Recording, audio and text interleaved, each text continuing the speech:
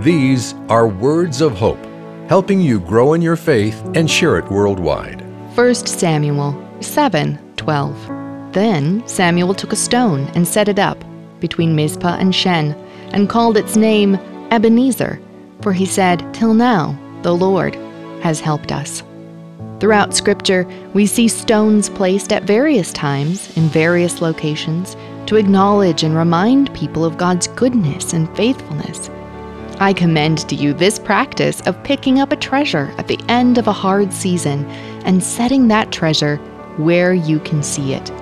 An acknowledgement and a reminder of our faithful God who helps us and is with us always. You can start a life-changing habit of devotional time. All it takes is 5 minutes per day. Receive our free daily devotional at woh.org/radio.